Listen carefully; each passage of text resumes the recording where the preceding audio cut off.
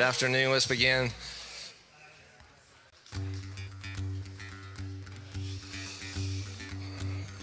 Welcome to X2M.142 Permanence. Psalms 45. If you want to, you can stand together. Psalms 45, a romantic poem celebrating the Davidic king's marriage to a lovely princess. The psalmist praising the king for military prowess and a commitment to justice, urging the bride to be loyal to the king. Psalms 45, I believe, is set to the tune of the lily.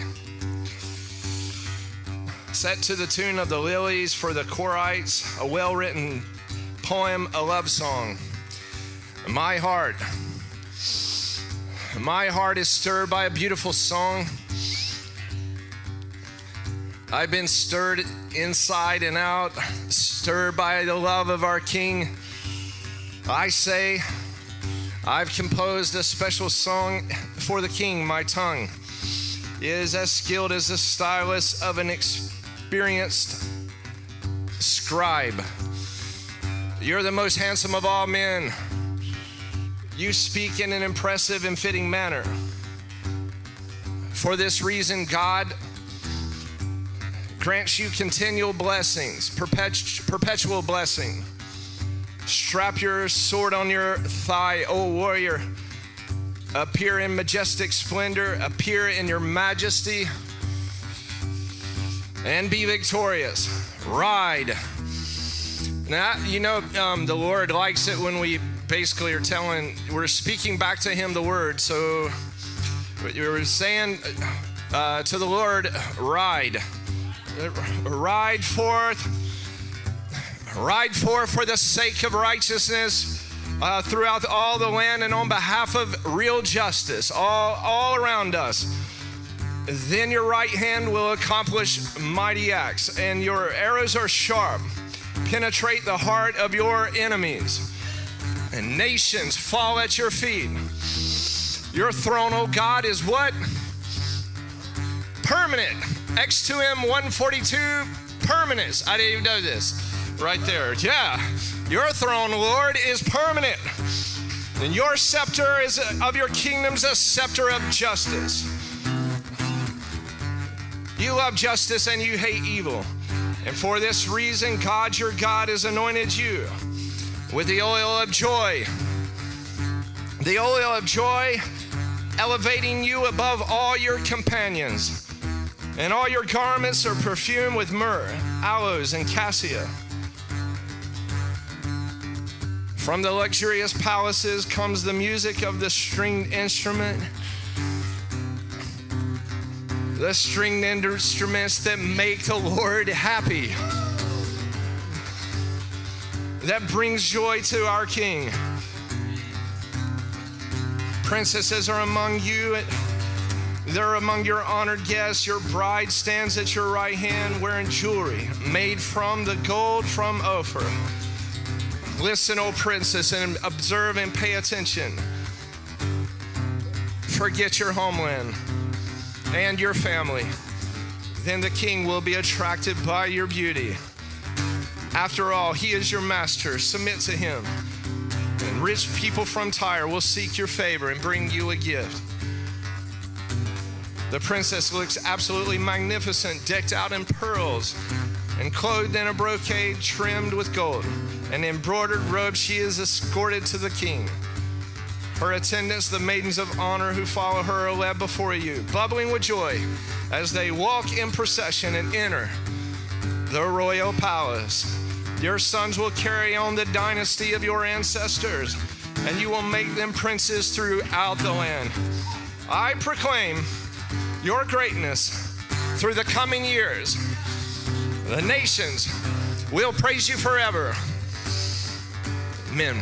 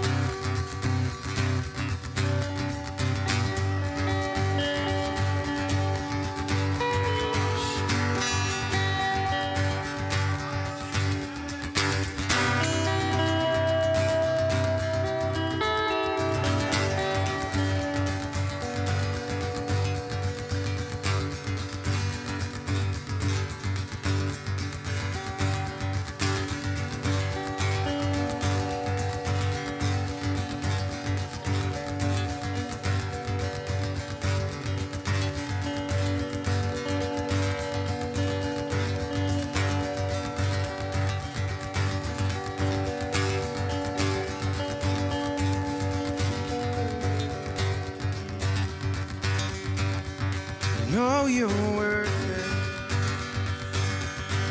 worth all the praise.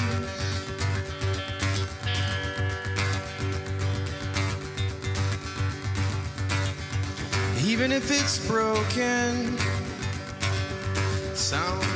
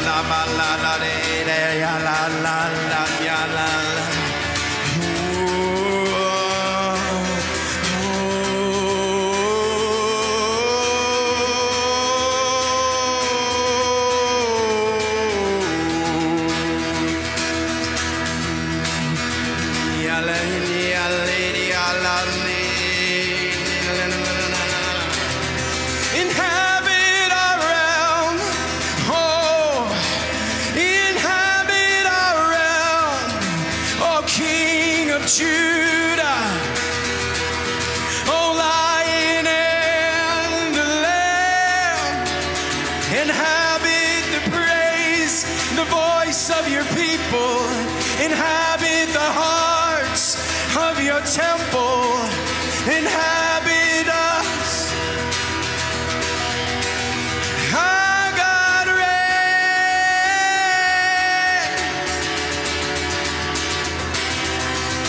but sure you will fall. Yambashe dianande basiande alarende.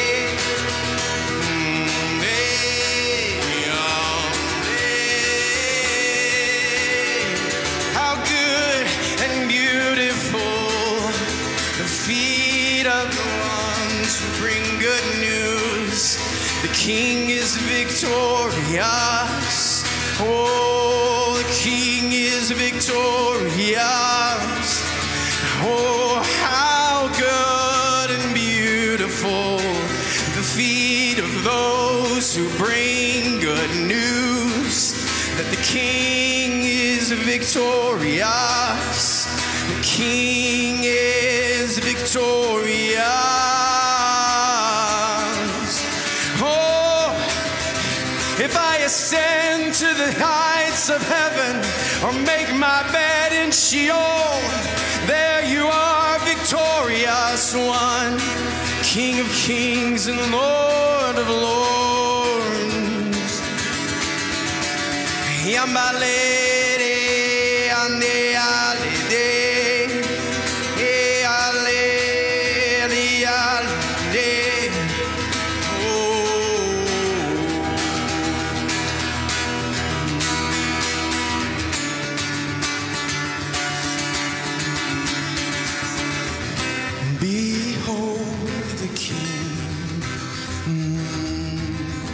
Sword on his side.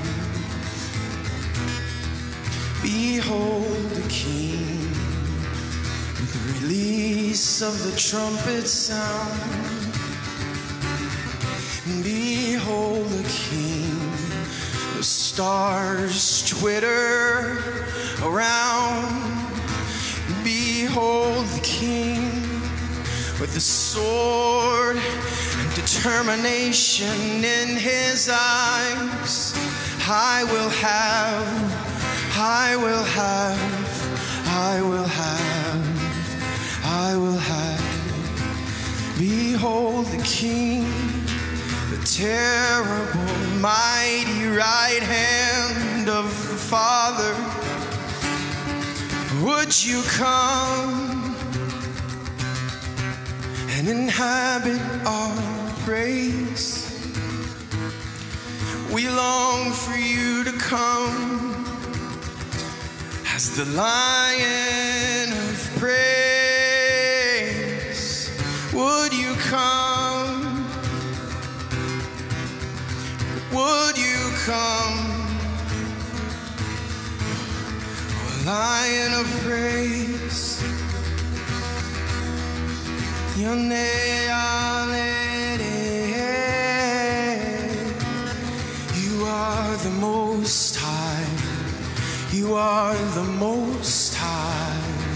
You are the Most High. You are the Most High. You are the Most High. The Most High. You are the Most High. You are the Most High. You are the Most High. So worthy are you. Worthy are you. So worthy. Oh, yambe alende da da da. The sound of shouts. Oh, yande yambe ale. You are the Most High. You are the Most High.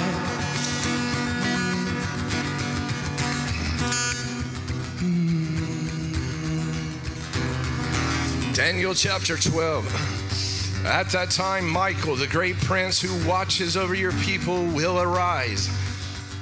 And there will be a time of distress unlike any other from the nation's beginning up to that time, but at that time, your own people, all those found whose names are written in the book will escape, and many of those who sleep in the dusty ground will awake. Some to everlasting life, others to shame and everlasting abhorrence. But the wise will shine like the brightness of the heavenly expanse, and those bringing many to righteousness will be like the stars forever and ever.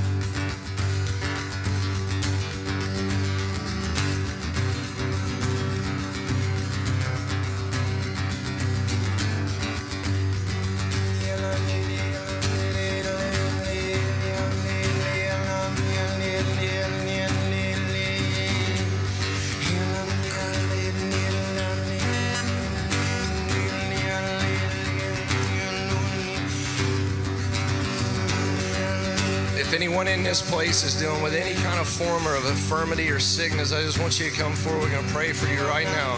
Any sickness, infirmity, disease, or problem with your physical body, mind, soul, come forth so we can pray over you.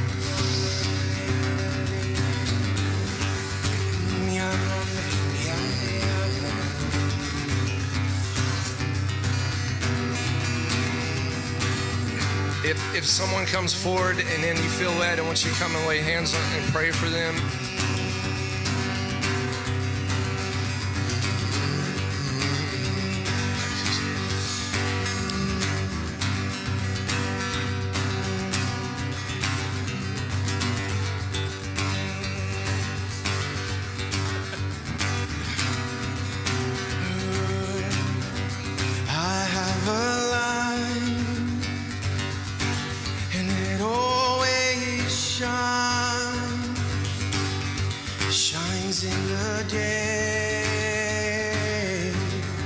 Shines in the night, and when the darkness surrounds,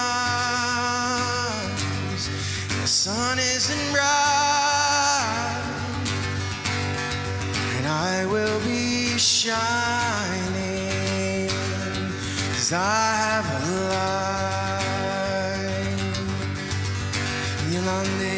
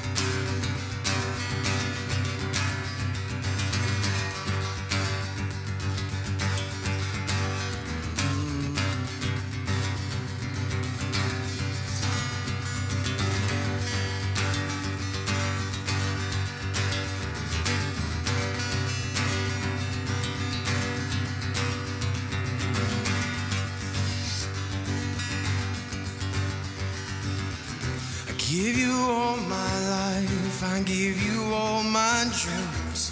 I give you all my stuff. I give you all I have. Oh. I need to speak to this because I'm trying to navigate. If you're being prayed for, I just want you to stay here because we just get into prophetic word concerning this. The Lord's taken me this passage concerning the name Gihon in the Bible. It was one of the original 4 rivers that was in Eden. The name of it means gusher, and or a bubbler, or like a great breaking forth. It means like to burst forth. And so something about, and I'm not saying this about all of you related to what you're going through in the area of healing, but it has something to do with this. And we just want to like interact with the Lord in this about this Gihon, or this place like opening up and bringing forth like a stream of life, like something has been like cut off or restricted, like the restriction of the flow or the restriction of something has been cut off, so that it is made to burst forth. And so in the restoration into the garden, the place of in the Eden sanctuary, where the provision of the Lord was for help me Lord, the onyx and the gold and the bdellium, I think it is.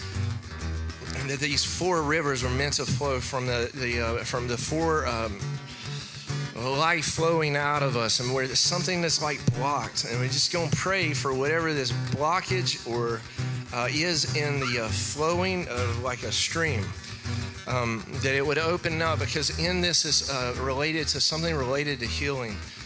And so Holy Spirit, I just agree with you right now related to the gusher, the bubbler, the breaking forth. And I ask you, Holy Spirit, for the areas that try to like stop and block, and where there couldn't be life-giving, a life source, or the release of life.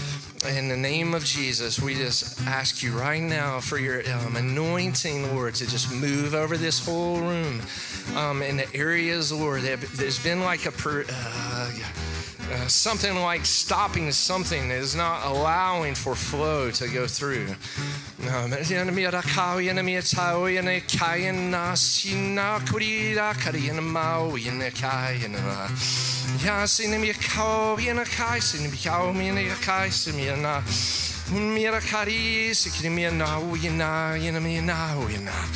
Life, life, life, life, life.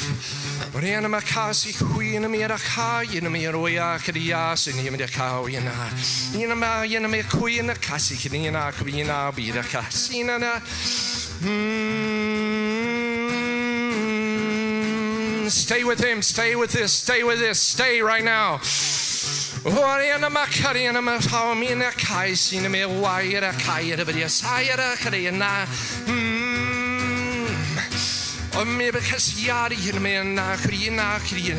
Even all sciatica in the name of Jesus.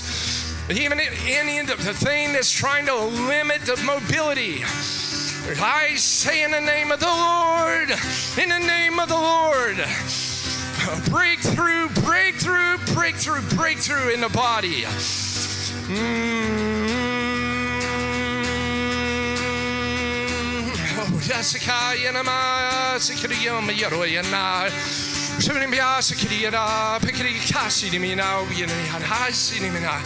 River of life, stream and wells bubbling up. I'll give you a life flowing up and out of you. Rivers flowing.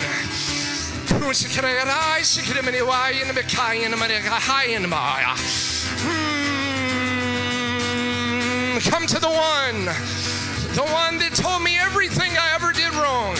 And I would give you water, living water flowing through you.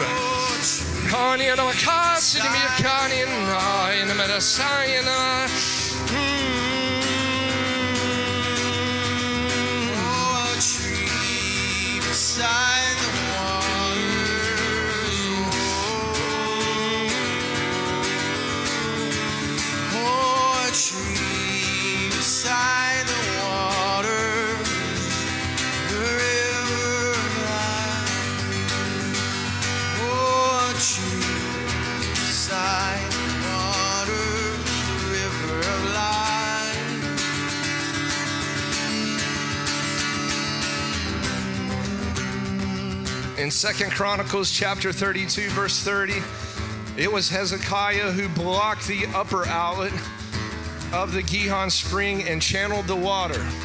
He channeled the water down to the west side of the city of David. And it says he succeeded in everything he undertook.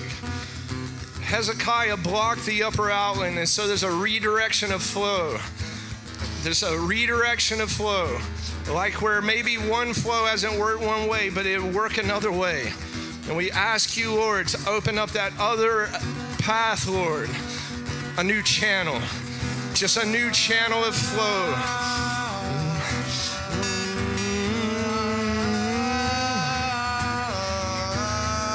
I give this to you now. Every disease and every infirmity and everything.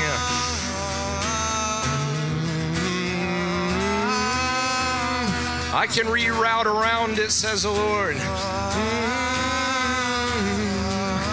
I'll make a way there where there doesn't seem to be a way. I'm the God of Israel. I'm the God that makes a way through the Red Sea. I'm the God who makes a way through the Jordan. Oh, I'm the Lord.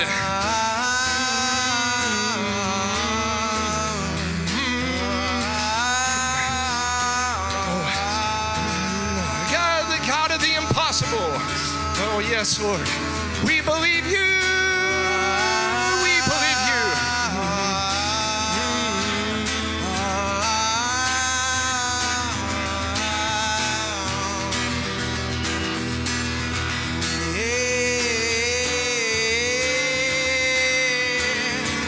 I'm the one who tells you to plant in the middle of a drought.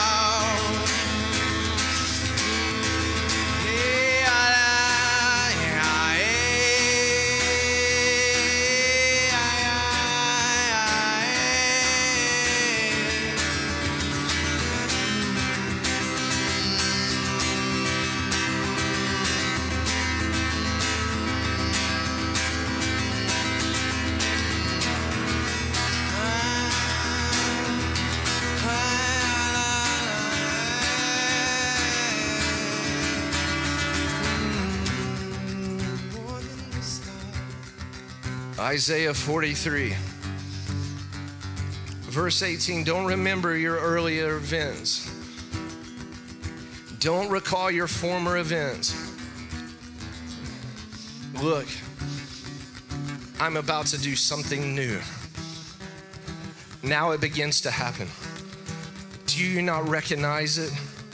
Yes, I will make a road in the desert. I will make paths in the wilderness. The wild animals of the desert honor me, the jackals and the ostriches, because I put water in the desert. I put streams in the wilderness to quench the thirst of my chosen people. The people. I'm the one that formed you, Israel. I'm the one that made you, Jacob, that you might praise me. The people whom I formed for myself. So praise me. Praise the Lord. Oh, praise the Lord. Call on him, Jacob. Long for him, Israel. Bring to him your whole self.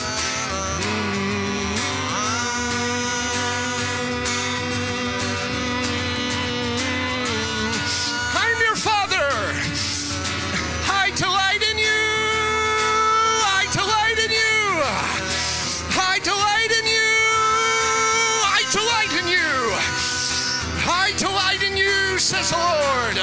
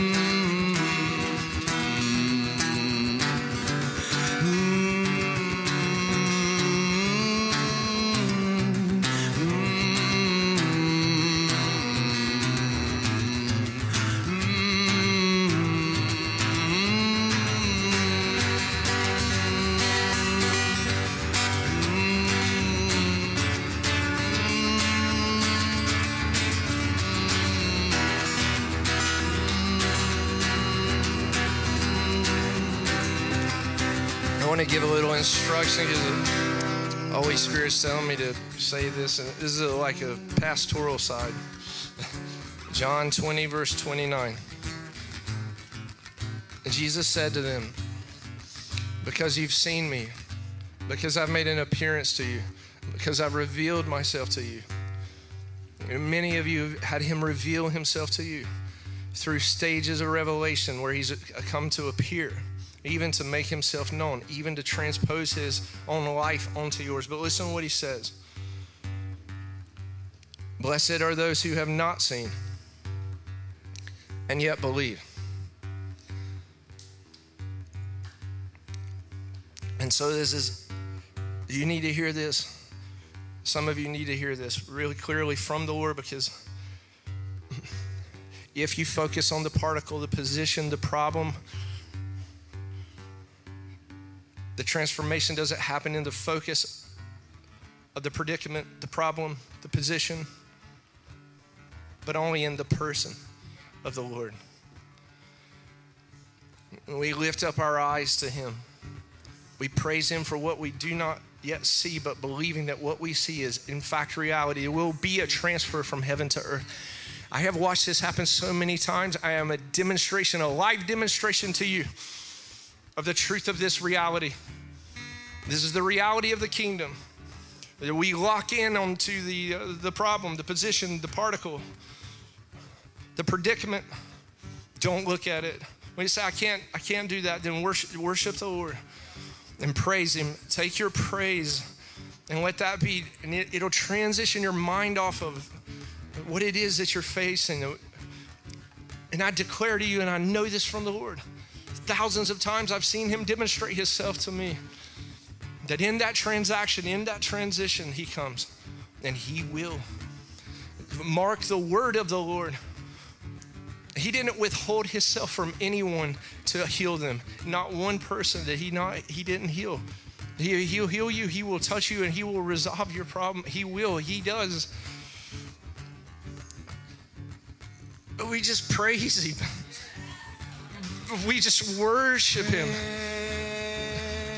I just praise the Lord. And we love on him. We just love you, Lord. And let the hand of God do what the hand of God does. Let the hand of God come down. Abram hoped against hope. He had a promise that Sarah would be impregnated, an impossibility. And it says about Abraham that he gave glory to the Lord. He just kept glorifying the Lord. Next thing you know, that lady of his is pregnant. Don't stop. Don't stop. Blessed are you. Blessed are you who believe even when you've not seen the manifestation yet, but you will not back off.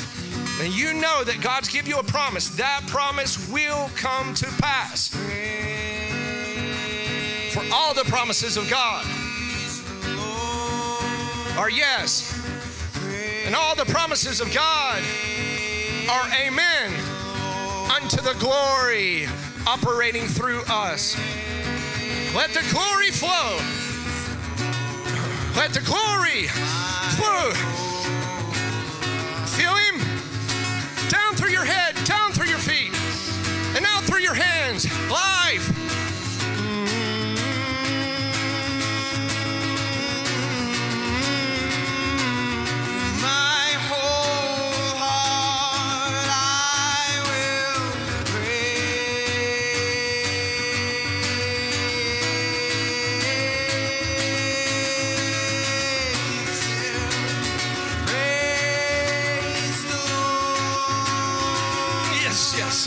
You're praising him. With my whole all my mind, all my heart and soul, praise his holy name. Oh, praise the Lord. Praise the Lord.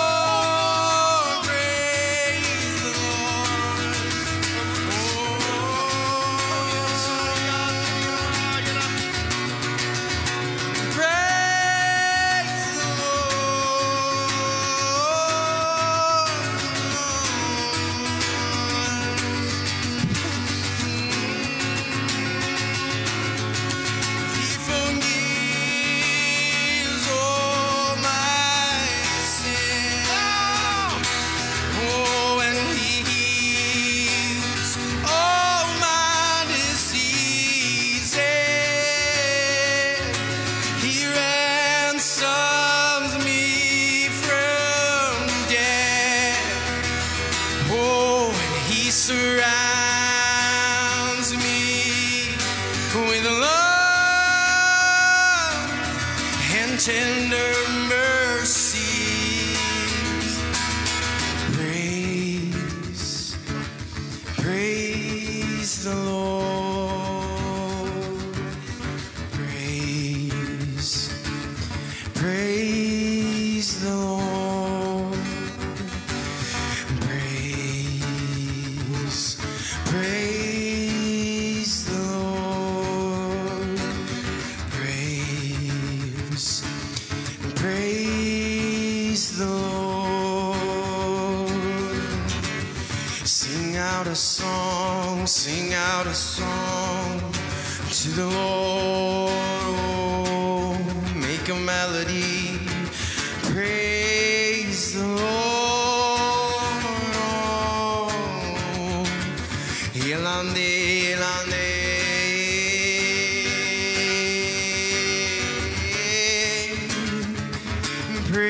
Praise the Lord.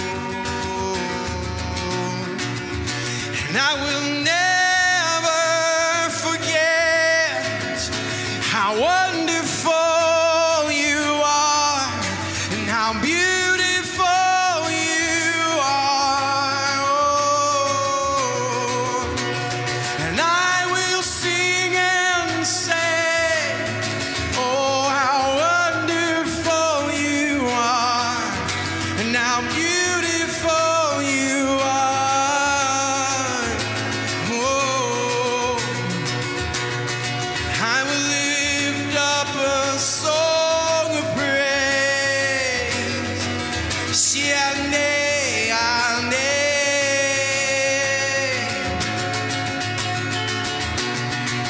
And I will never forget how good you are, how beautiful you are.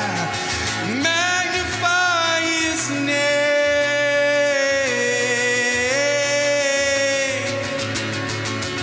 Magnify his name.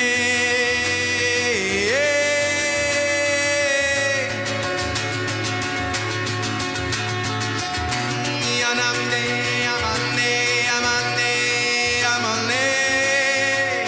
Yamane, yamane, yamane, yamane. Oh,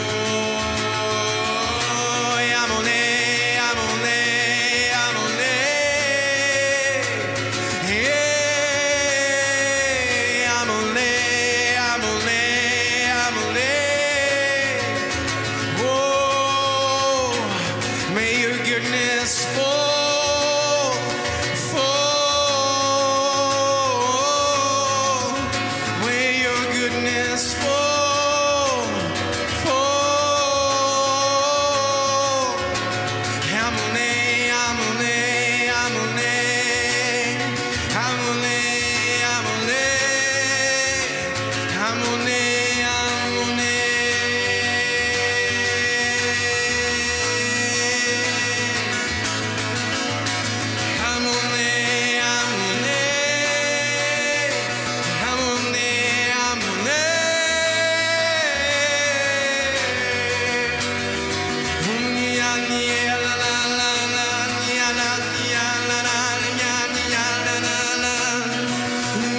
I'm forever in the forefront of your mind. Oh, Shambole, Kianle Male. I have loved you first. I have loved you first. I have loved you first. My whole heart longs for you. Oh, I have loved you first. Oh, I have loved you first. And I have loved you first.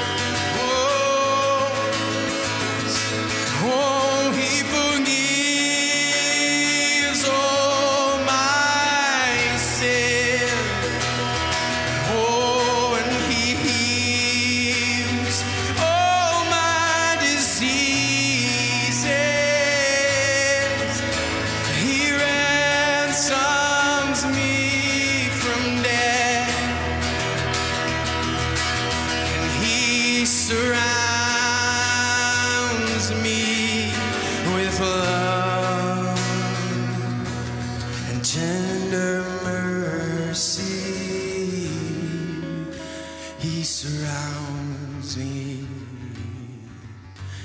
surrounds me. He surrounds me.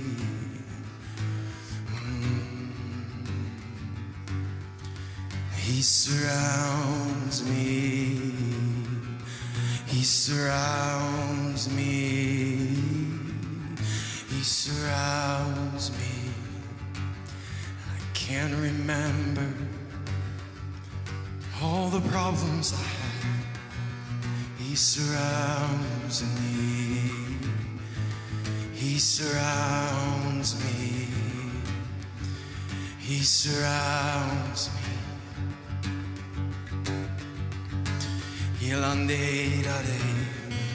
He surrounds me. Surround me. Surround me.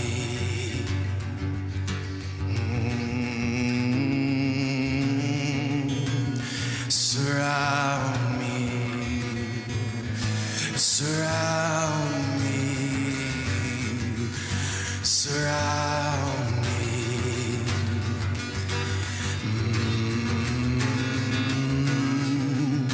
Surround me.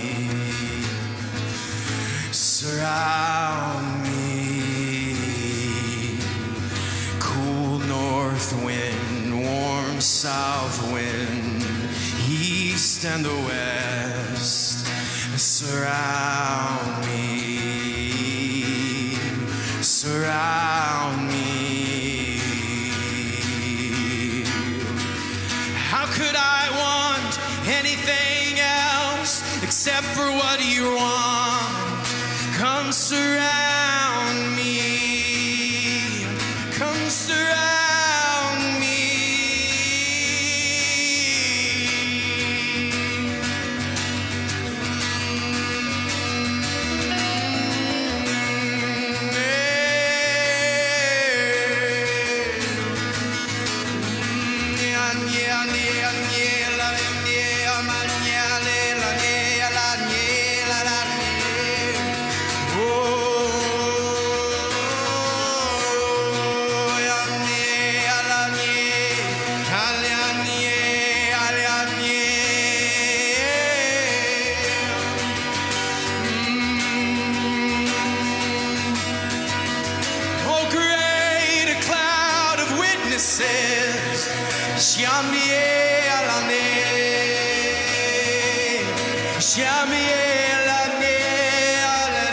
Like a centrifuge, oh, like a tornado, drawing up, ascending higher and higher.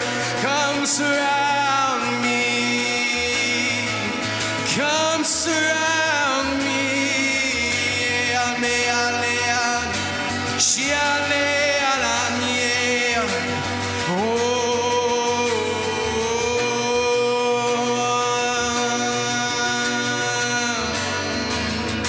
Come surround me.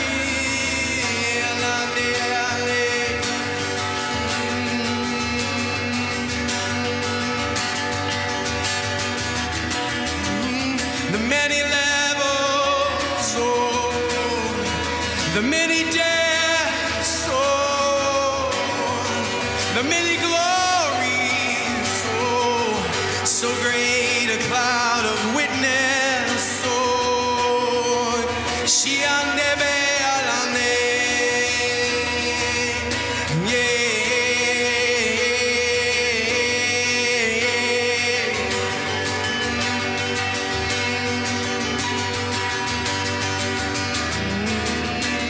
and my heart, it longs for you, my bride.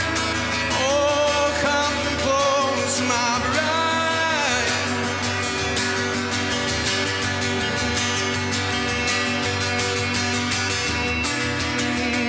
Let go, let go, let go.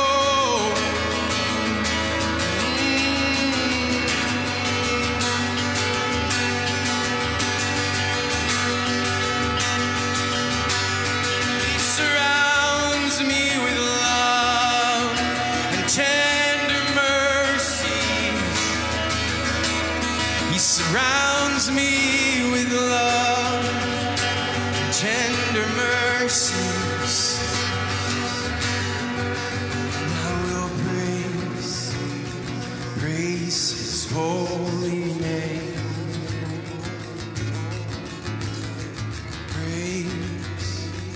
Praise his holy name. Like arrows and spears, our praise go out, piercing the darkness and see the light flow out like blood and water.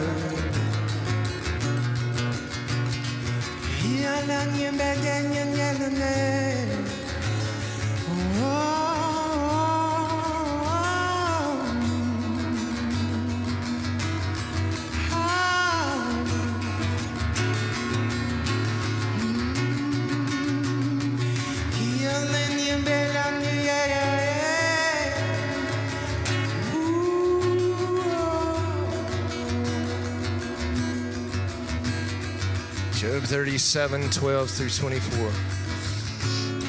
At his direction, they swirl around over the face of the whole earth to do whatever he commands them.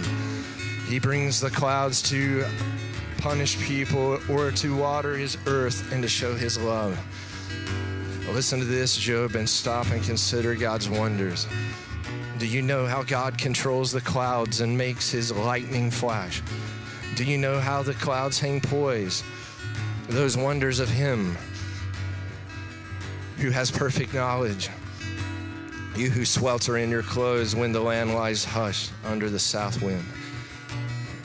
Can you join him in the spreading out of the skies, hard as a mirror of cast bronze? Tell us what we should say to him. We cannot draw up our case because of our darkness. Should he be told that I want to speak? And would anyone ask to be swallowed up? Now no one can look at the sun bright as it is in the skies after the wind has swept them clean. Out of the north he comes in golden splendor. God comes in awesome majesty. The Almighty is beyond our reach and exalted in power. In his justice and great righteousness, he does not oppress.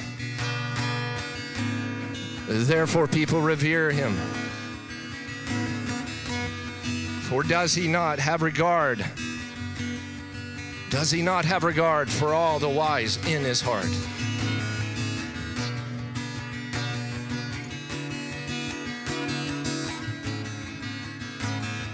You who are sweltering in your clothes when the land lies hushed under the south wind, can you join him in spreading out the skies hard as a mirror of cast bronze? Tell us what we should say to him. We cannot draw up our case because of our darkness. Should he be told that I want to speak? This is a passage he highlights to me. Would anyone ask to be swallowed up? Ask me. Ask me to be swallowed up. Ask me, and I'll swallow you whole. It's like a spinning life of fire running around your being, like sparks shooting out everywhere. The replicator of God, wanting himself in man, replicating himself into you. Would you ask me? Ask me to swallow you up. I'll take you as my own. And now I'll intertwine myself with you. And now I'll make myself one with you. Just ask me. I ask you. Fire, fire all around. Light all around your being. Swirling around. in the divine replicator. Pulsing light, pulsing fire, pulsing glory.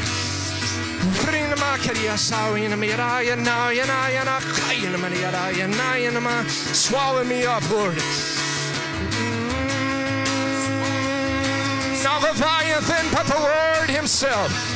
Not the creature from the deep, but the Lord.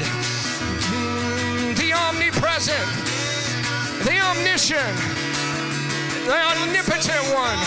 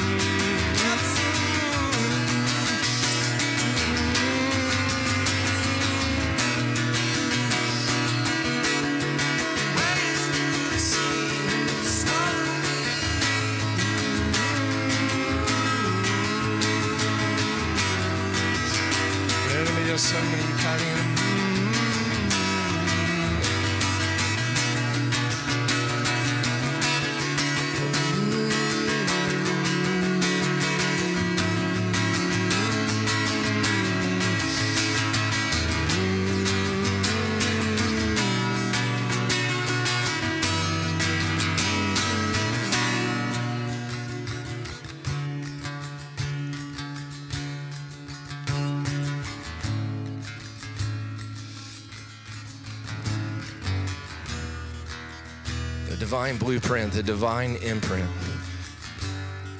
imprinted onto you. Christ in you, the hope of glory. Amen.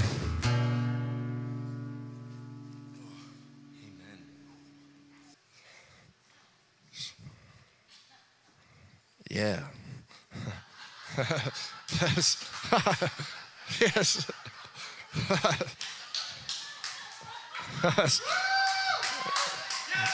Yeah.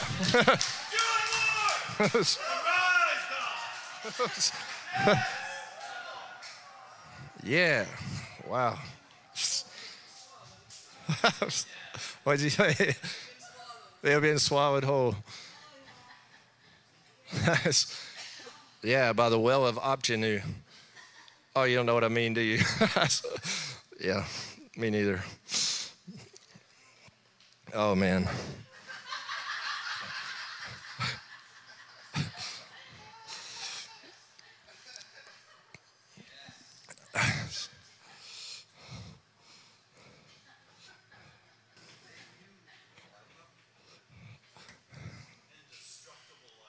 Yeah.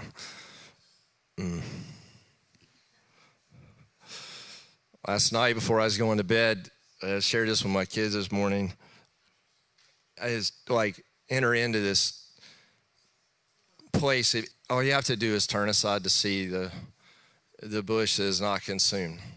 And if you take the attention, you just set your gaze on him. It's amazing what will come from that. And so this little epigraph comes out, and I didn't know what that meant. So Elizabeth Johnson helped me with it, but this is what I heard. And I'm just going to share it with you because I just want you to show you how odd a person can really be, so that all of you feel that in your peculiarity that you're safe, that you're safe here.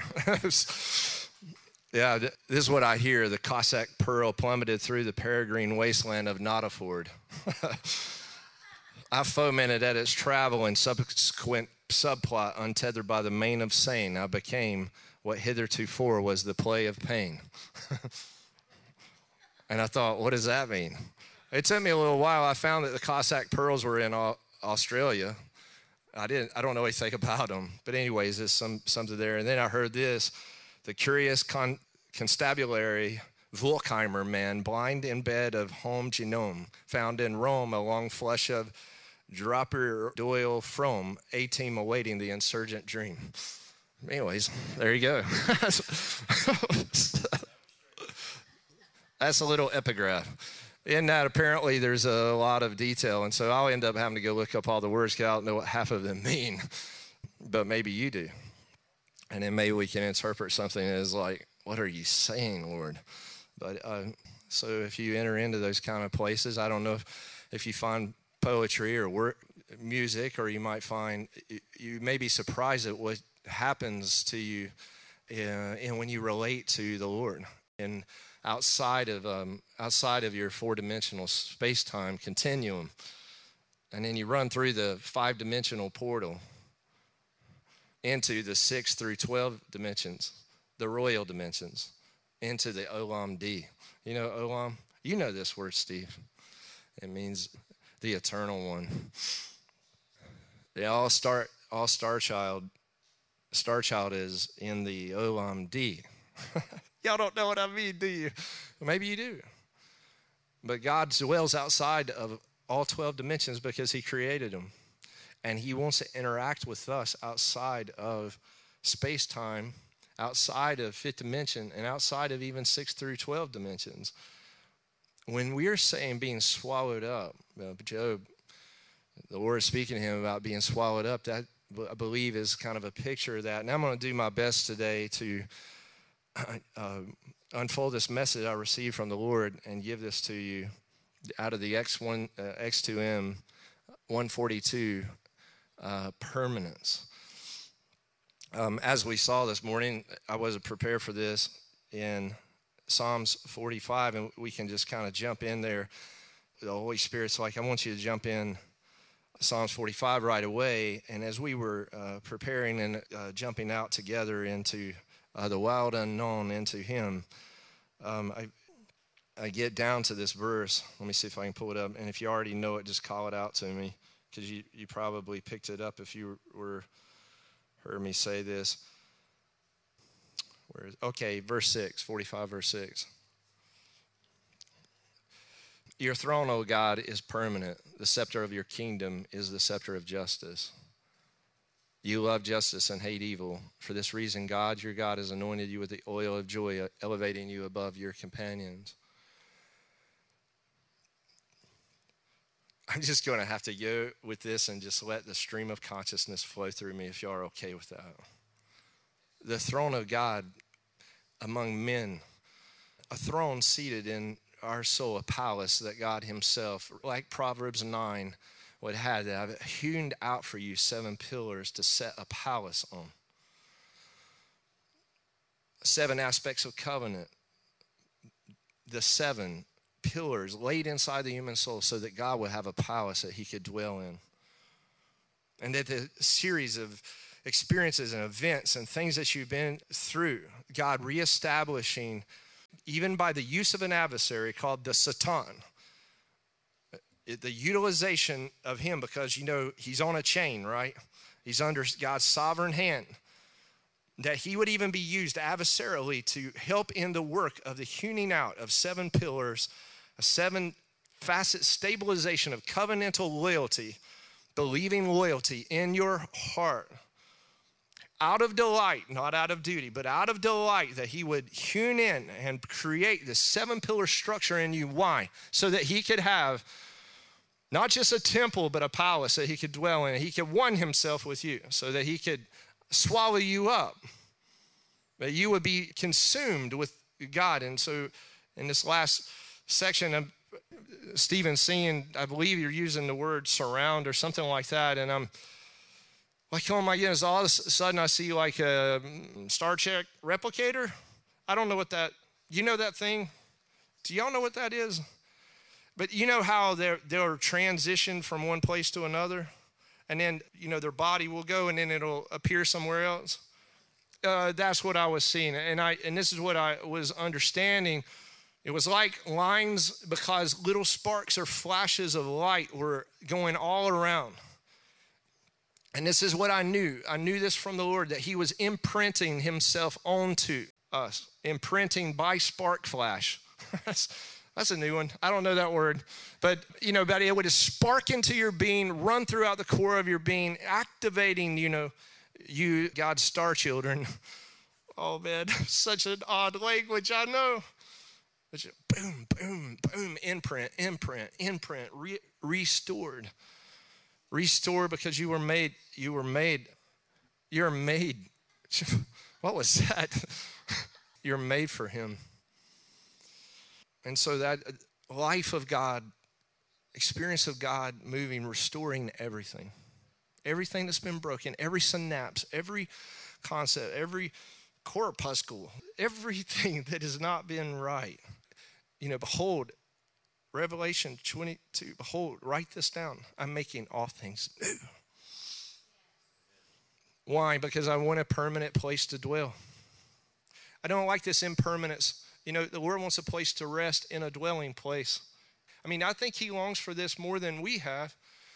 Like it pains his heart. It grieves God. I want to come in. I just want to completely take over. I'm not going to impose my will on you or manipulate you. I will not control you, nor will I manipulate you. But if you'll ask me to superimpose my feature onto your feature and give you myself, I will and bring a transposition, a transfiguration on you. I will make you, and I'll give you my divine nature. Peter spoke of that we were partakers of the divine nature, right? I long for permanence. The Lord longs for this union, this divine union. So let me see if I can handle this. Thank you, Father, for helping me. Last week, the worship, everything last week is just crazy awesome, just like it is today.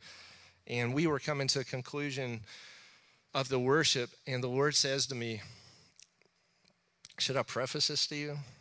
Or just no commas, no periods, no parentheses, just say it.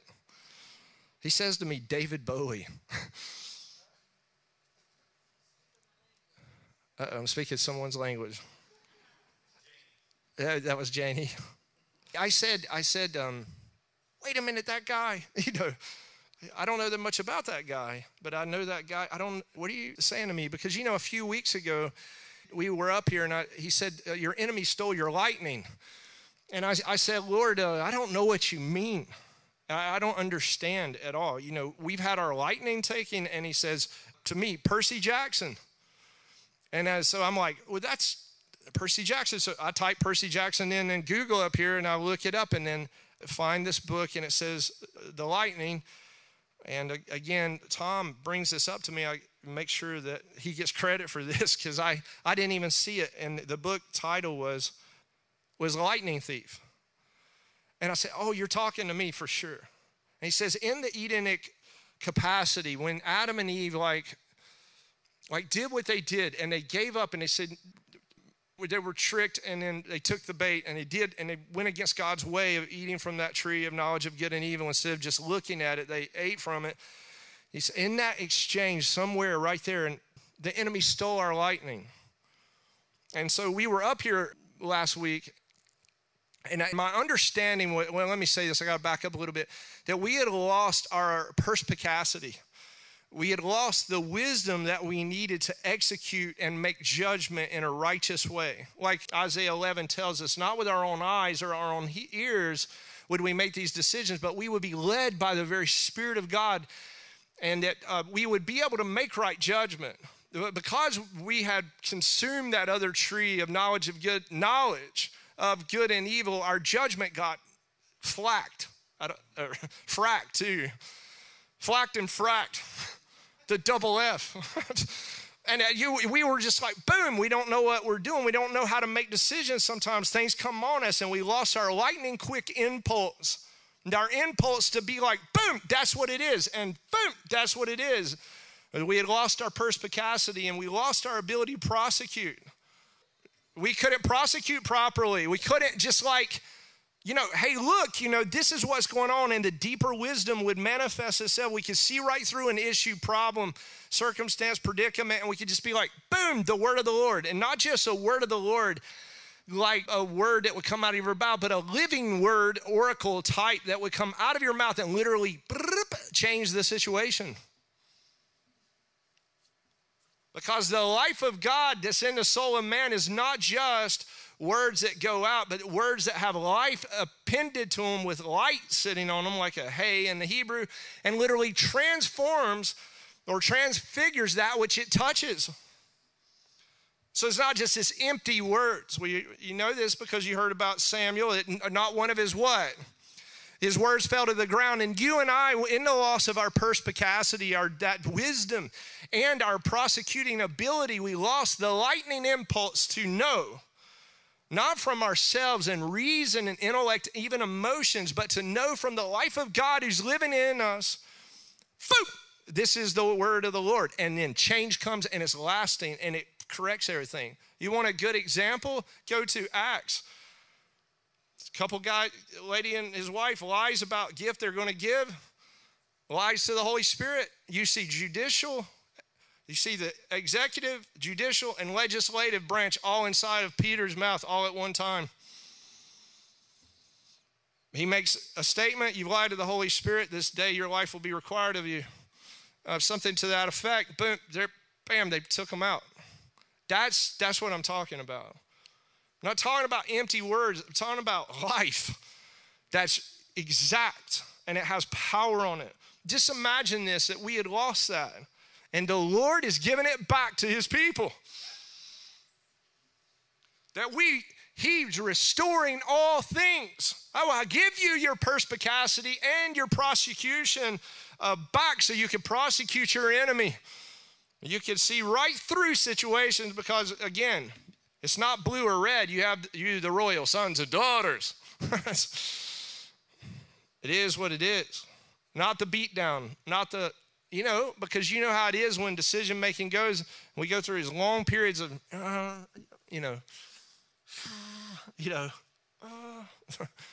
don't deal with this. I don't know what to do. The enemy stole our lightning by tricking us into eating from another tree instead of consuming the tree of life, seeing right through things and speaking right to them and watching lasting change come. And so when the Lord said David Bowie, and I don't know, I did know this because I think a few years ago Stephen told me about David Bowie or said his name. I went and looked it up. He's got this red thing on his face, right? Or something like this. It is a really cool mullet too, by the way. Yeah, some bright red hair. That guy. And I was like, that's pretty cool, And the Lord's like, well, I want you to look into this, and I'm going to launch out into it this morning. I want you to show what is and what isn't. And I said, okay. Because what happened, and I'm just going to give you a little bit of background on David Bowie, and then I'm going to jump into some Corinthians 15.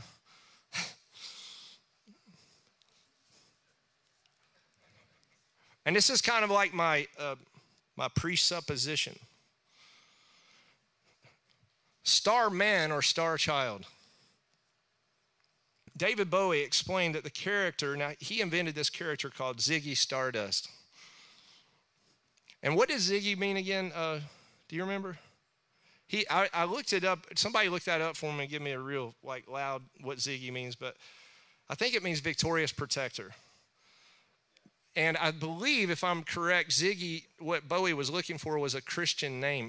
I found that he was looking for a Christian name, and Ziggy was a Christian name he could find, which I thought was really interesting because Ziggy Stardust is androgynous, and that's problematic, as you know.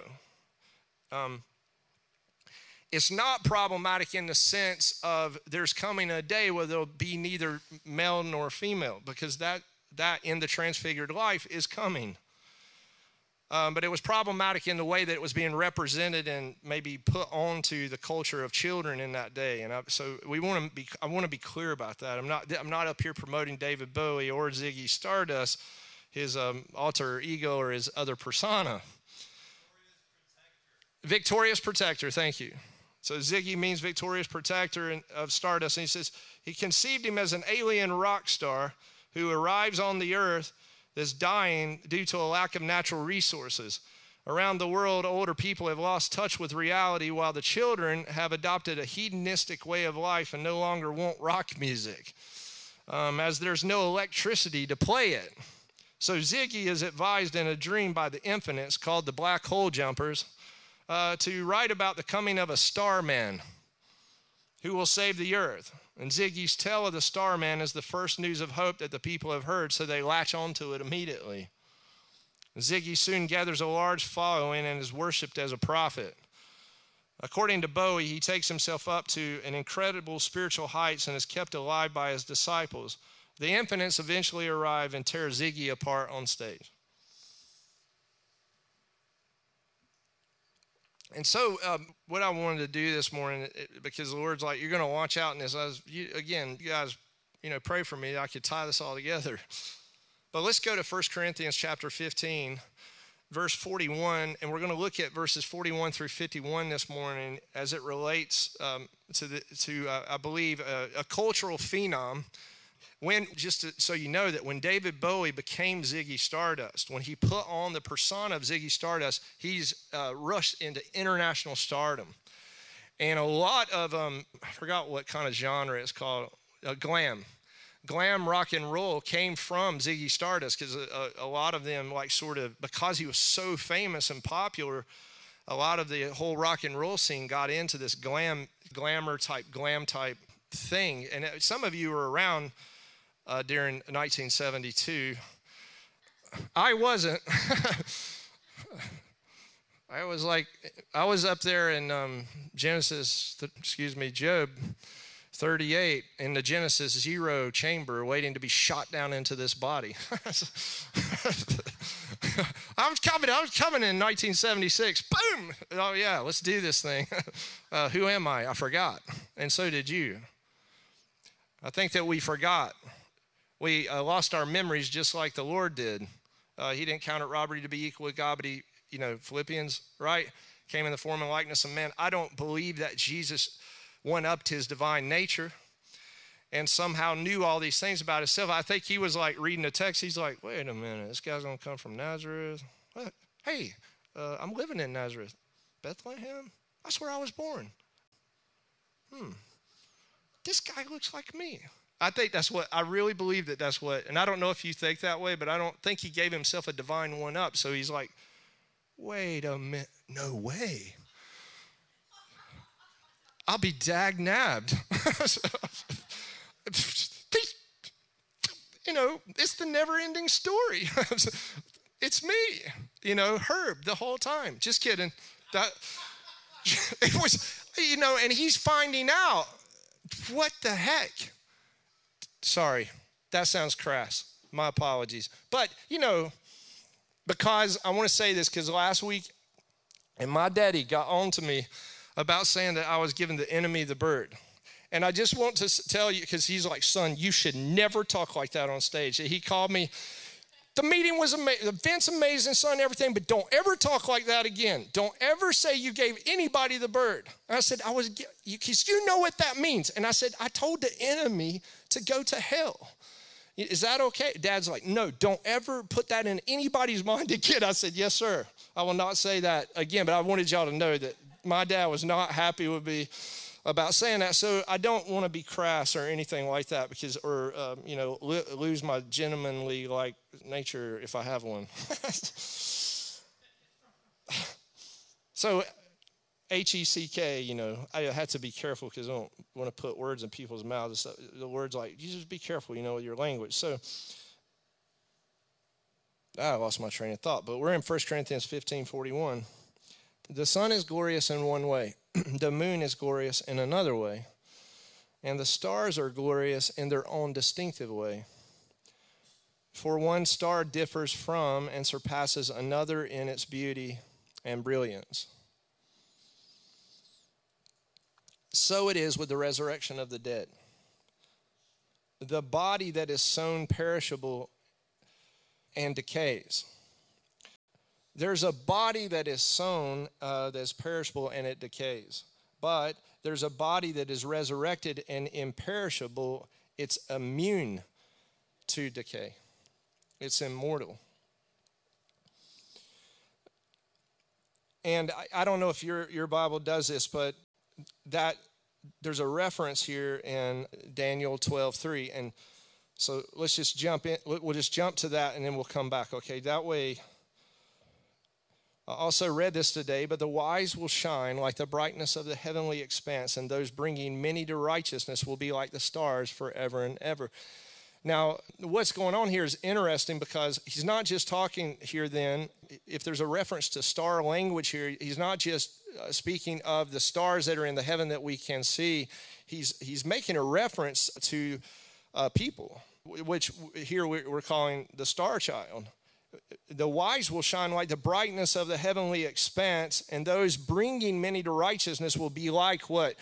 The stars forever and ever. And so there's this transaction here that's using star language and appending it to human beings. And so when we go back here and we're looking at 1 Corinthians 15 with Paul, I believe, is making an allusion back to Daniel 12 in relating it back to the body, not just relating it to the heavenly expanse and the stars that are in the heavens. And you've heard this, we will shine like the stars, and that stars differ in glory. And so there's this shining forth that God, I believe, is intending here through the use of 1 Corinthians 15 with Paul, that in the resurrection and what Jesus paid for, there is because I don't know if you're familiar with this kind of thinking, that there is the interchange and exchange of God's divine nature and life into your body. And we call that technically sanctification, but there's been such a limiting factor on sanctification in some of, the 2,000 years of church history. What I mean is that there's been like this arrival that I was saved on I was sanctified, I don't know how someone puts a sanctification dot on anything, but some people have like an arrival. And then there's been this arrival. I was filled with the Holy Spirit, and that's true. You were saved and you were filled with the Holy Spirit and you came to a point of arrival. But for so many people, what happened is at the point of arrival, they sort of just like unplug and they just sort of do life and compartmentalize God. They compartmentalize their life away from that we're going on. That we have this life that God has for us is an eternal one that's never going to stop. And so in the compartmentalization of man and the arrival point, there's not been some breaching into some of the beauty of what God intended for man in the way of an immortal exchange into your mortality. I remember when he made this known to me almost 20 years ago. And I said, man, don't stick me with a fork. I don't want to die like that. I don't know if you do. But if anybody's ever stuck you with a fork and you thought that was your path to death, it's going to hurt really bad before you die. You have to be stuck with a fork a lot. And I remember I was like down on my knees. We had just moved. I left the Air Force. I'm like, what is going on? I saw the double helix. I saw this life hitting people and sparking all over the nations. I saw it and I'm sitting there and he says, but you have to die. You're going to die to yourself. I was like, oh man, just do it right here. Like take the head off, like right now. Stephen even said that this morning, Well, just kill everything right now. Let's do an instantaneous kill down. Let's just do it. Because once the revelation came to me and I had no understanding of this I've been raised in the church since I was knee high to a grasshopper. I had no understanding of what I'm saying this morning, that there was a literal life change from his life to ours when we came to a place of submitting to him by faith, that he would give us an interchange, transpose himself onto us and give us his life for our life. And when that revelation just burst into my understanding, I was like, let's do this thing. So when we're looking at this here, it says, now it is sown in dishonor and humiliation. Yeah, but it is raised in honor and glory. And so you can see there's two different travel modes. There's a travel mode down and a travel mode up. There's a descent and an ascent. Because it says here, it says that this body is, it is sown in dishonor and humiliation. Anybody had any of that? But the good news is it's raised in honor and glory. And so what I'm saying about arrival point is like, be like a rocket and be like, it's kind of like hanging in midair. You know what I mean? Rise, Clasternaut. Kara wanted to be a clown growing up. I want to be an astronaut. So we put it together. It's called a portmanteau and made it a Clasternaut.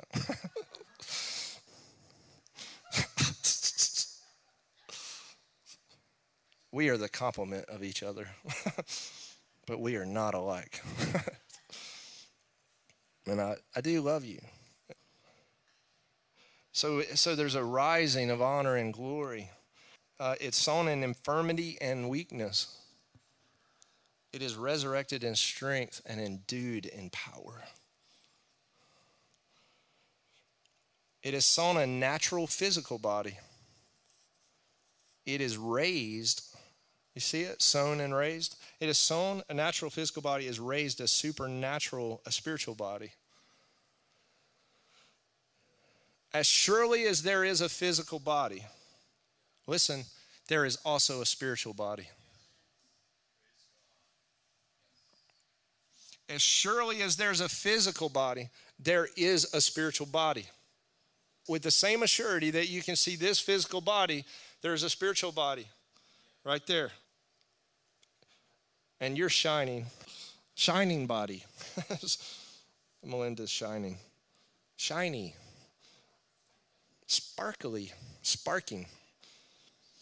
Sown a natural, raised a spiritual.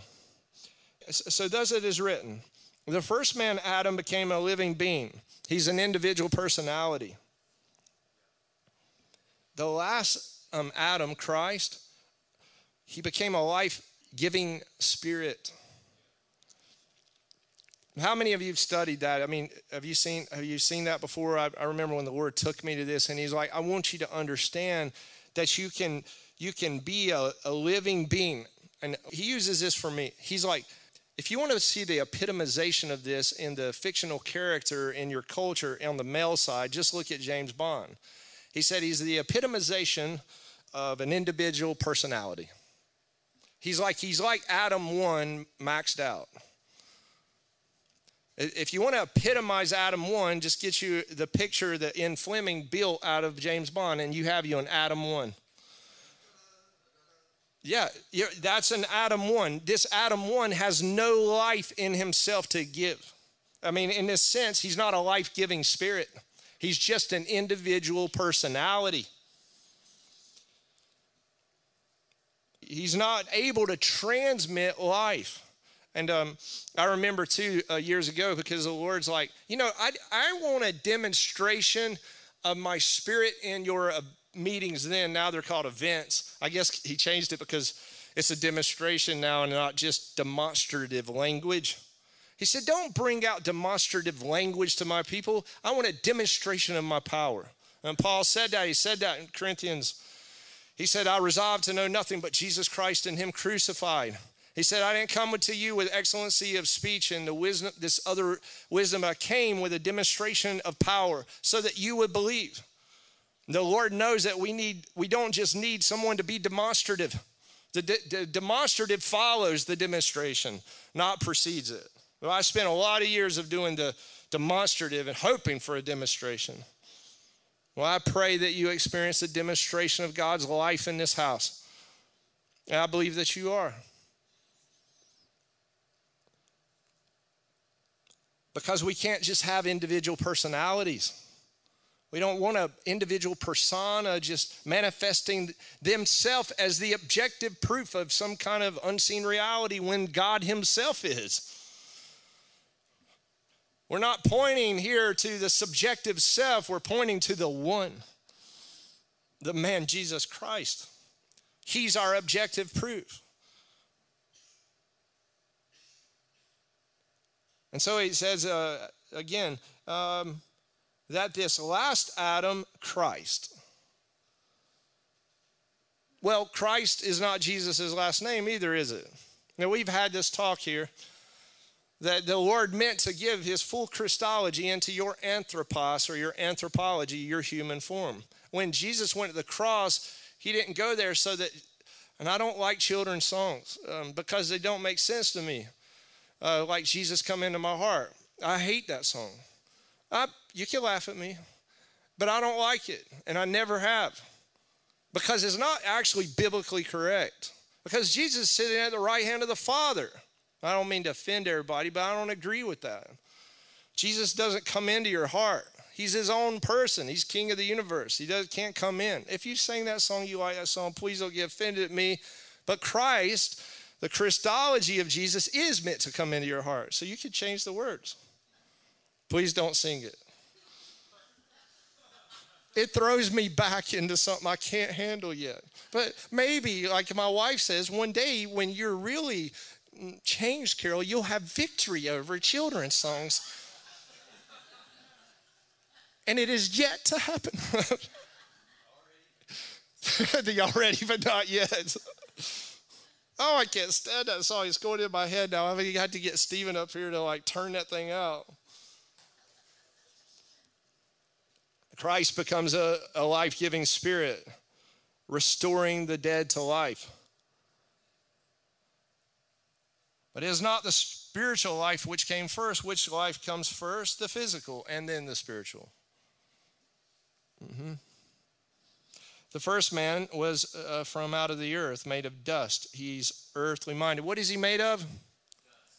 So, and I want you to hear this, because David Bowie, I think, I believe he was on to something about an exchange of another persona, but the best he could do, I believe here, was Ziggy Stardust, was still to find an earthly or even heavenly false persona to put onto himself, one still created out of dust. It was still earthly minded. Because any persona that you've wanted to put on yourself, false persona, any persona that you saw in someone else that you thought that you liked more than yourself, or that if you thought your persona was like amazing, like I did, anyways, that I was like incredible person apart from Christ, that if my individual persona was, pretty awesome, or you thought socially that you'd like to have someone else's persona, listen, it's still of dust. Now, I don't know if you've lived your life and had to ever deal with envy or jealousy or wanted what someone else had, but when God created you, he gave you your own persona. A persona that he wanted to link with his divine nature and give you his divinity mixed with, fully integrated with your persona. He didn't want you trying to get another persona of dust. Jealousy and envy relate to that. It never works for us. And hatred of others, or even the self-hatred of the self, not liking who God made you to be. Because I don't know what happens to us, but some of us have hated what God made in the persona that he gave us. And some of us have been wanting someone else's persona, a persona outside of us, and we thought, that's the persona I want. No, you don't. The persona that God gave you was ordained of him. The problem has been that your persona and my persona need to be linked with divinity. And that's what Jesus paid for. That's what brings glory to the Father. When sons and daughters have his Christology radiating through your persona and you're fully alive. And so we don't need Ziggy Stardust in the sense that it's still dust. Even though I think that David Bowie was onto something. I think he was seeing something in his generation and knew that whatever persona that had been shut down maybe in himself, that if he put on another persona, he could be ushered into something way beyond himself. I think he was getting it, just misapplication. That we were to be born again by the living God. And the life of God would come through us and manifest his life through us and break forth, and we would become the epitome of really who we really are in him. I've had the privilege of pastoring. It was hard for a lot of years. It's really good now. I don't know if I'm a pastor. I really just rather be a star child. I don't really want to be an apostle, prophet, evangelist, pastor, or teacher, to be honest with you. I want to be that the fullness of Christ takes over. I mean, that's what Ephesians 4 is for, is it not? I don't desire an identity like that. I respect the offices. I may be in one, unbeknownst to myself. But because when the Lord said this will be the age of the postmaster builder, it'll be the age of Christ and you, the hope of glory. The full stature of Christ, Ephesians 4, right? 14, I believe it is. That the full stature of Christ would take over and we would be one and he would get what he's really after. That fivefold ministry identity has even been a persona that has been laid onto God's people. As if you arrive at one of these offices, you will finally arrive. Let me tell you, that is not God's intentionality with you. He's not trying to create more archbishops and all this stuff. I'm telling you, or even fivefold, even though he gives them as gifts to his body, their access and entries to the fullness of Christ in you. Now those who have made of the dust are like him who have been first made of the dust, earthly minded, and as the man from heaven, so also are those who are of heaven, heavenly minded. So just as we born the image of the man, so we born the image of the man, interestingly enough, even like Ziggy Stardust, the man of dust. So we've born that image. Hear the language of the text. So shall we, and so let us. We have borne the image of the man. So shall we, and so let us. So shall we, and so let us. This is already and not yet, but it requires something. Like we were saying this morning, I want to be swallowed up by you. You have to ask him because he will not. I mean, so many people don't know this about the Lord. And I think Steve Scroggs, he really helped me out of this when we were downtown at the YMI. The people need to know to ask the Lord to let them to do the things, or they'll just be there and nothing will happen because they have to request it. I mean, I took that for granted because I'm like, myself, I'm like, let's do this thing. You do whatever you want. Let's have your way.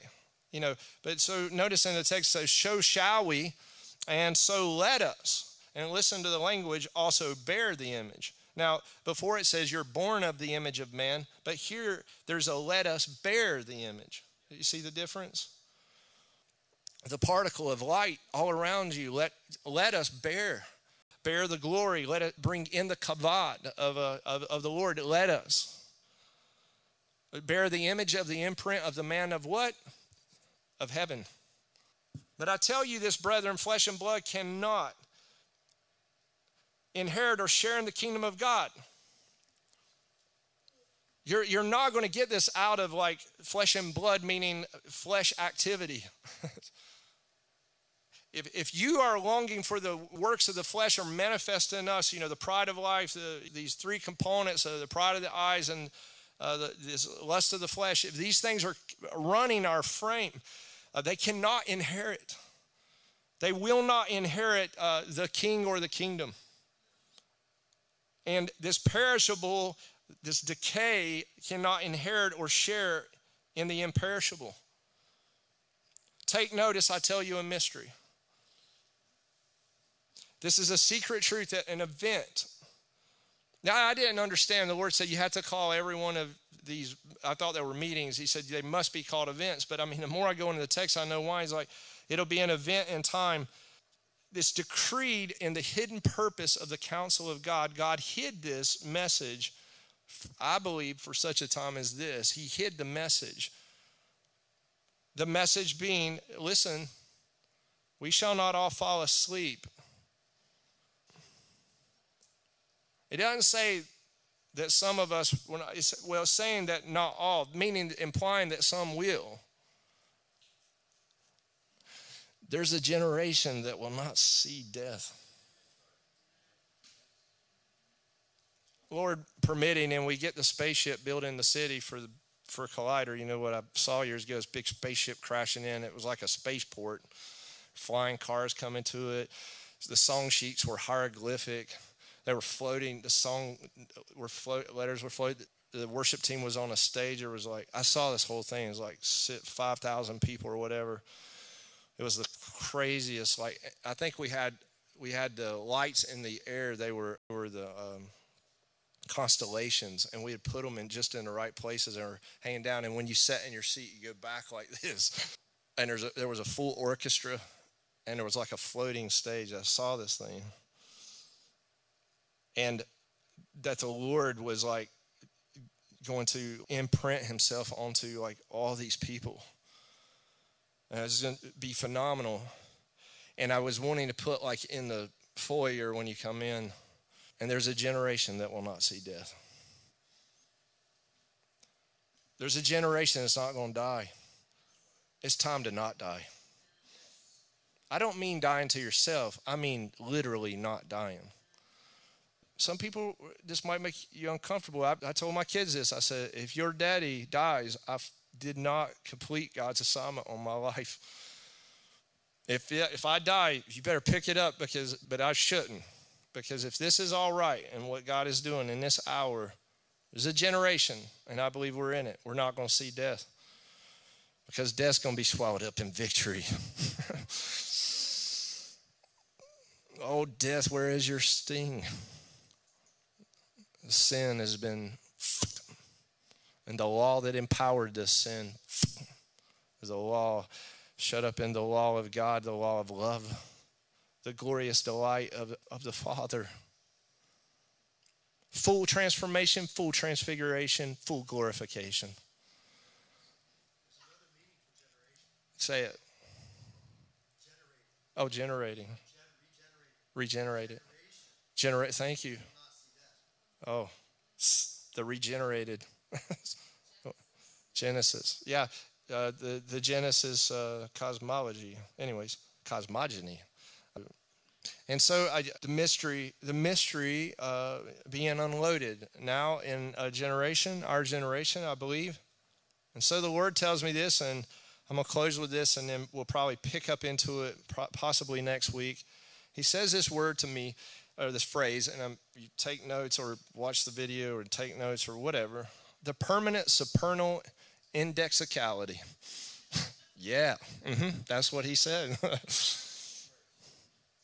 Supernal, that which relates to the sky or the heavens, the celestial, of exceptional quality or extent. That God desires a permanency, X2M.142, permanency of his life from the supernal, that which comes from the sky, the celestial, that which comes from himself. The supernal can't really handle the language exactly of who he is because he's uncreated. He created the heavens. But that out of the heavens and out of the celestial, like seeing through as he indexes, indexicality indexes himself onto us, context to context. The concept of indexicality is elaborated in literature of linguistic anthropology. It was introduced by a guy named Silverstein. He adopted the term as a theory of sign of phenomenon or semiotics. He said there was like the way it is there's a vehicle of a representative a man. So that the phenomenon, either it's audible or visible or some other sensory way, can come through the representative and index onto index, like even through a sign or even through a way of being known.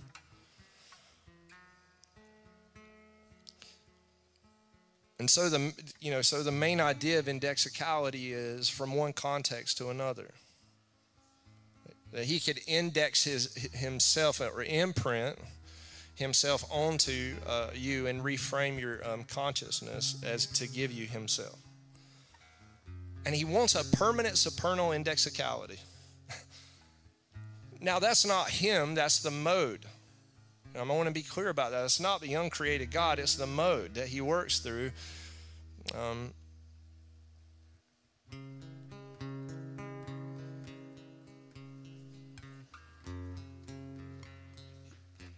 He wants to take the connotations of things. Some of you are working through this with the Star Child Challenge. He wants to take the connotation. He wants you to see across, to see him.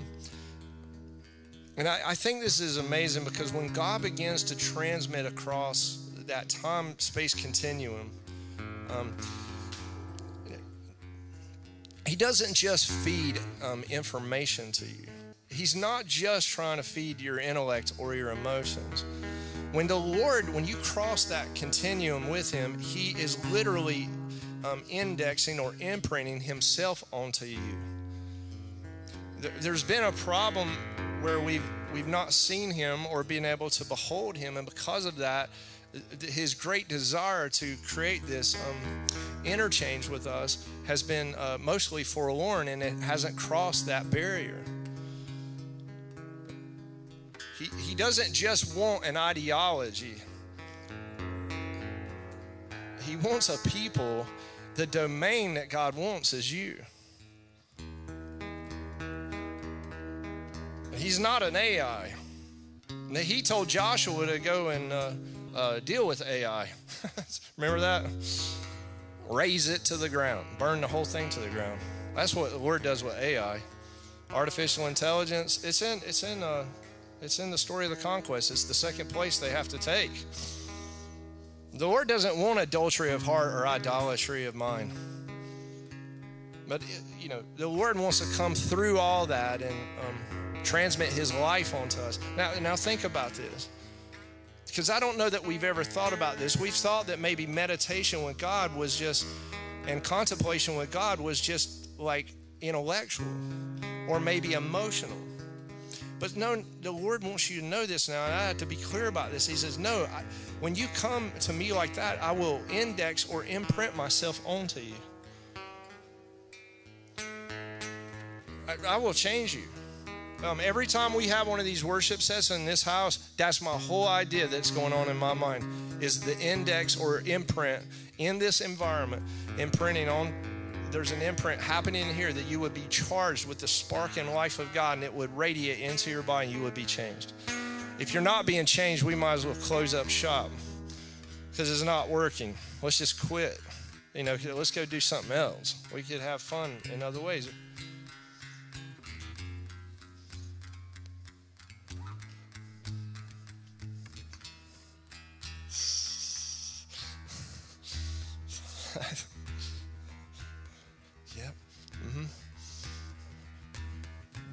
Welcome to the glorification metamorphosis. Let's stand together. Welcome to the transposition and transfiguration of the ages. Welcome to a generation that will not see death. Welcome, star children. I want to ask you to do something with me, and it's the embracing. The embracing of the persona that he put in you. I want you to accept the persona that he placed in you. He wants you to accept who he made you to be. No, not trying to be someone else or someone else's form of yourself or some other form. We need to embrace who we are. Okay, well, there's problems. I have character issues. Okay, well, the Lord, he's going to straighten all that out. He's going to fix us all because he loves us. He delights in us. So first, I'm going to come into an admittance. I'm the delight of the Lord. I'm your delight. You like my particular way. Somebody else might not. But so what? Okay, so what? It's a body that I want. It wasn't sacrifice and offering that I wanted. I wanted a body. And I'm saying right now, maybe you say this with me, I just deliver up my body to you, Lord. It wasn't, you weren't trying to gain me for a sacrifice. You're my voluntary self. You weren't trying to plug me for an offering. Oh, you wanted me. And I'm just going to give you me. I'm going to give you me right now. I'm going to give you me lock, stock, and barrel. I'm going to give you all that I got. Because I have to let you have me so I can rise. I want to rise. I was made to rise. I love this message. I love who you created me to be, Lord. And I love who I am in you, and you in me, and me in you. I'm particular and I'm peculiar, but I was made for you. And you made yourself, you're for me and I'm for you. Now,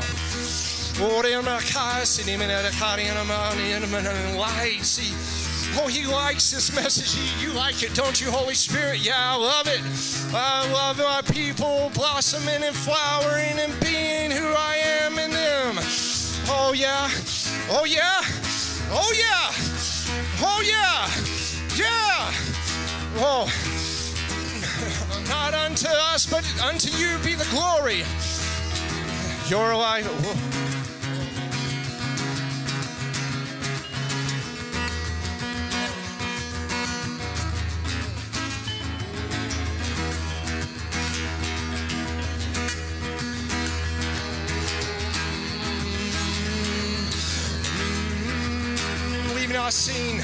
We've not seen yet. No vision has seen what he has prepared for those who love him or are called according to his purpose in Christ. Yeah, no one's even seen what you are yet. Oh, the breaking out of you, the breaking out of Christ in you. It's glory, glory. Oh.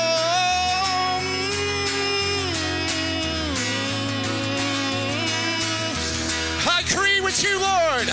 I agree with you. You made me for you. Oh, let us adore the Son of Glory. Some of you need to take a lap in here and just run around this room.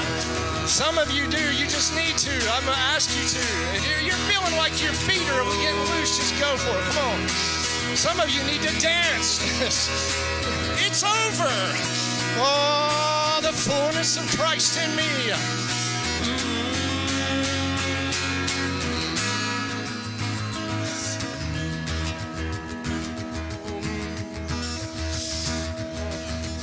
Oh, yeah. See how he likes this message? See how you feel him radiating through your being? Yes, you do, because that's the message. That's what he went to the cross for. He went to the cross for sons and daughters that look like him. That's why he did what he did. Oh, we give you glory. We give you praise and honor. Oh, thank you, Lord. Thank you, Lord. Thank you, Lord. Why Stephen and Austin, Benjamin is playing.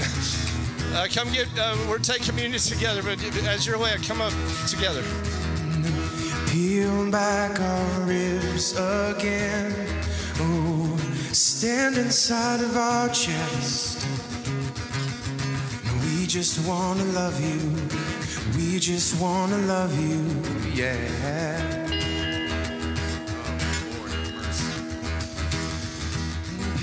Back the veil of time and let us see you with our naked eyes.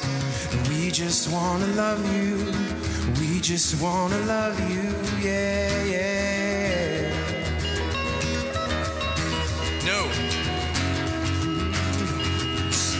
And at the sound of eternity on the rips of the found and gravestones roll to the rhythm of the sound of you.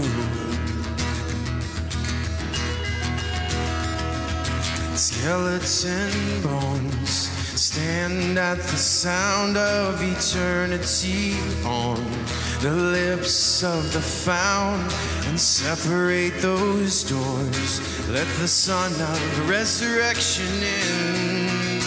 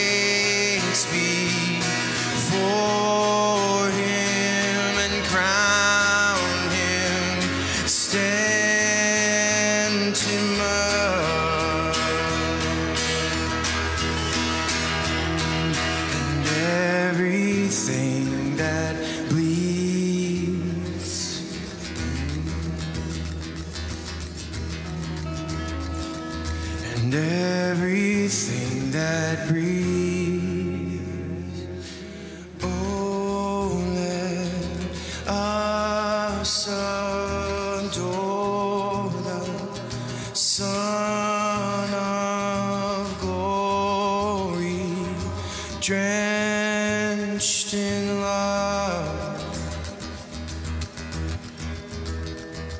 and open up your gates before him, crown him and stand him up.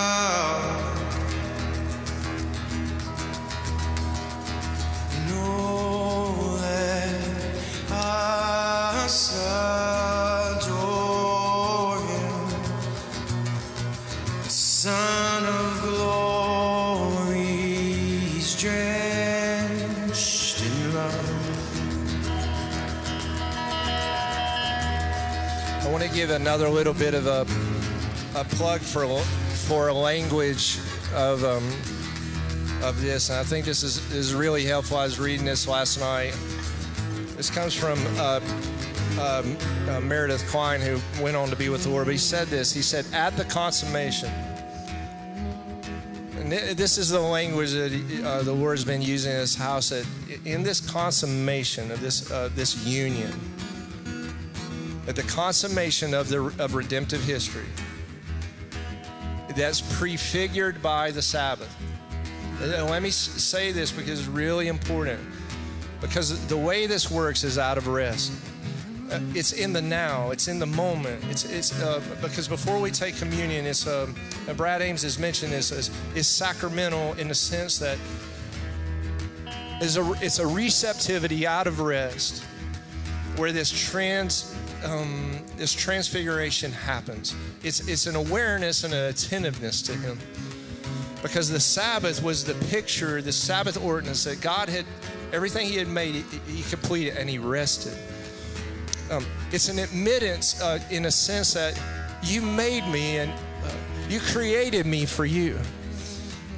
And I'm resting in that. It's not an anxiety, it's not a fear. It's not of like, I gotta make something happen. It's just, I rest. I'm still before you. That's the place of this kind of work. It's a rest in as He tabernacles Himself with you. And He said this, He said, the visible and invisible differentiation of space will come to an end. Now, I don't know if you understand this, but when we look at space, we see darkness. I want to suggest to you that it is actually not dark. It's lit up. It's just that the darkness of our 95% of our what they call junk DNA has not been illuminated yet, and so our eyes, our perceptibility has not been open to see that in the place of created space, there's a whole life going on out there. There is. The Lord let me know this. It's not dark like you suppose. There's an interaction with that, what they call dark matter. There's an interaction with it that you're meant to interact with. And it will unveil the heavens. And so the heavenly glory is unveiled to the eyes of redeemed earthlings. And their perceptive capabilities are transformed by this glorification. The boundary of heaven and earth will disappear. And all will become one cosmic, like he says, holy of holies. God's own glory constitutes this final temple and the realization of a hope that is symbolized by its earthly replicas. It's going to like burn away. And I believe we're on the cusp of something just so tremendous, because I believe for many of you, you've been in experiences with him where it's burned away. Like I know Tom Gross has said, is he sat up in his bed and he was in the heavens. It's a complete shift of perception, and you begin to see and behold the glory that's actually all around us right now. The kingdom of heaven is within and without. It's right around us. And resting in the Sabbath ordinance, that what God has made is good. And that what the Lord paid for when he paid for you, that you're his. It's a rest. And out of that is this beautiful life that flows and sees. So he took the bread and he broke it. And he said, "This is my body, which is broken for you. Do this in remembrance of me."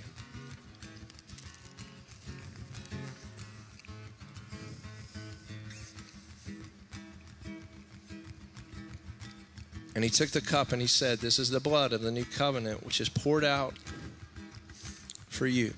Do this in remembrance of me." Hallelujah. Hallelujah. Praise the Lord. Praise the Lord. May the Lord bless you. And may the Lord keep you. May the Lord make his face shine upon you and be gracious to you. And may he imprint you with his name. Peace out. Amen.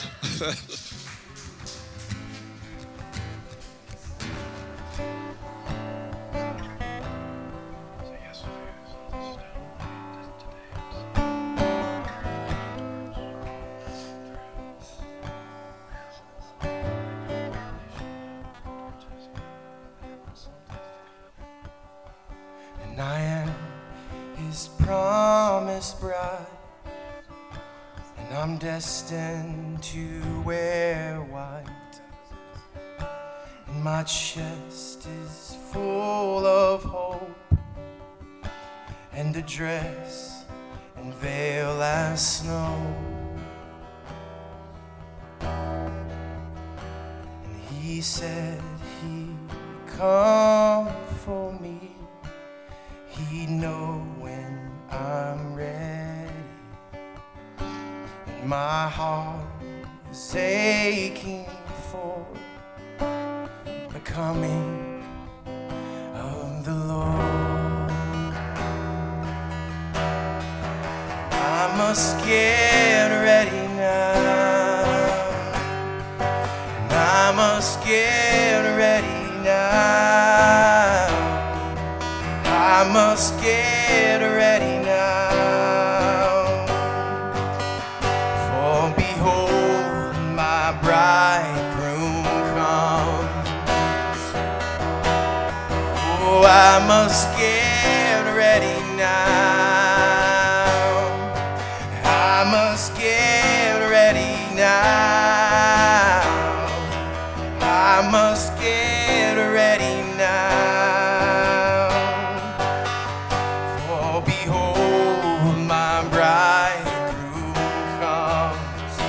Yes, behold, my bridegroom comes.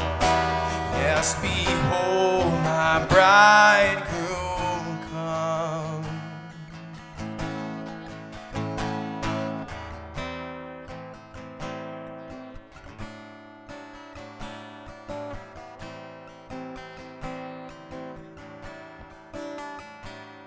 My lamp shining bright with oil to last the night.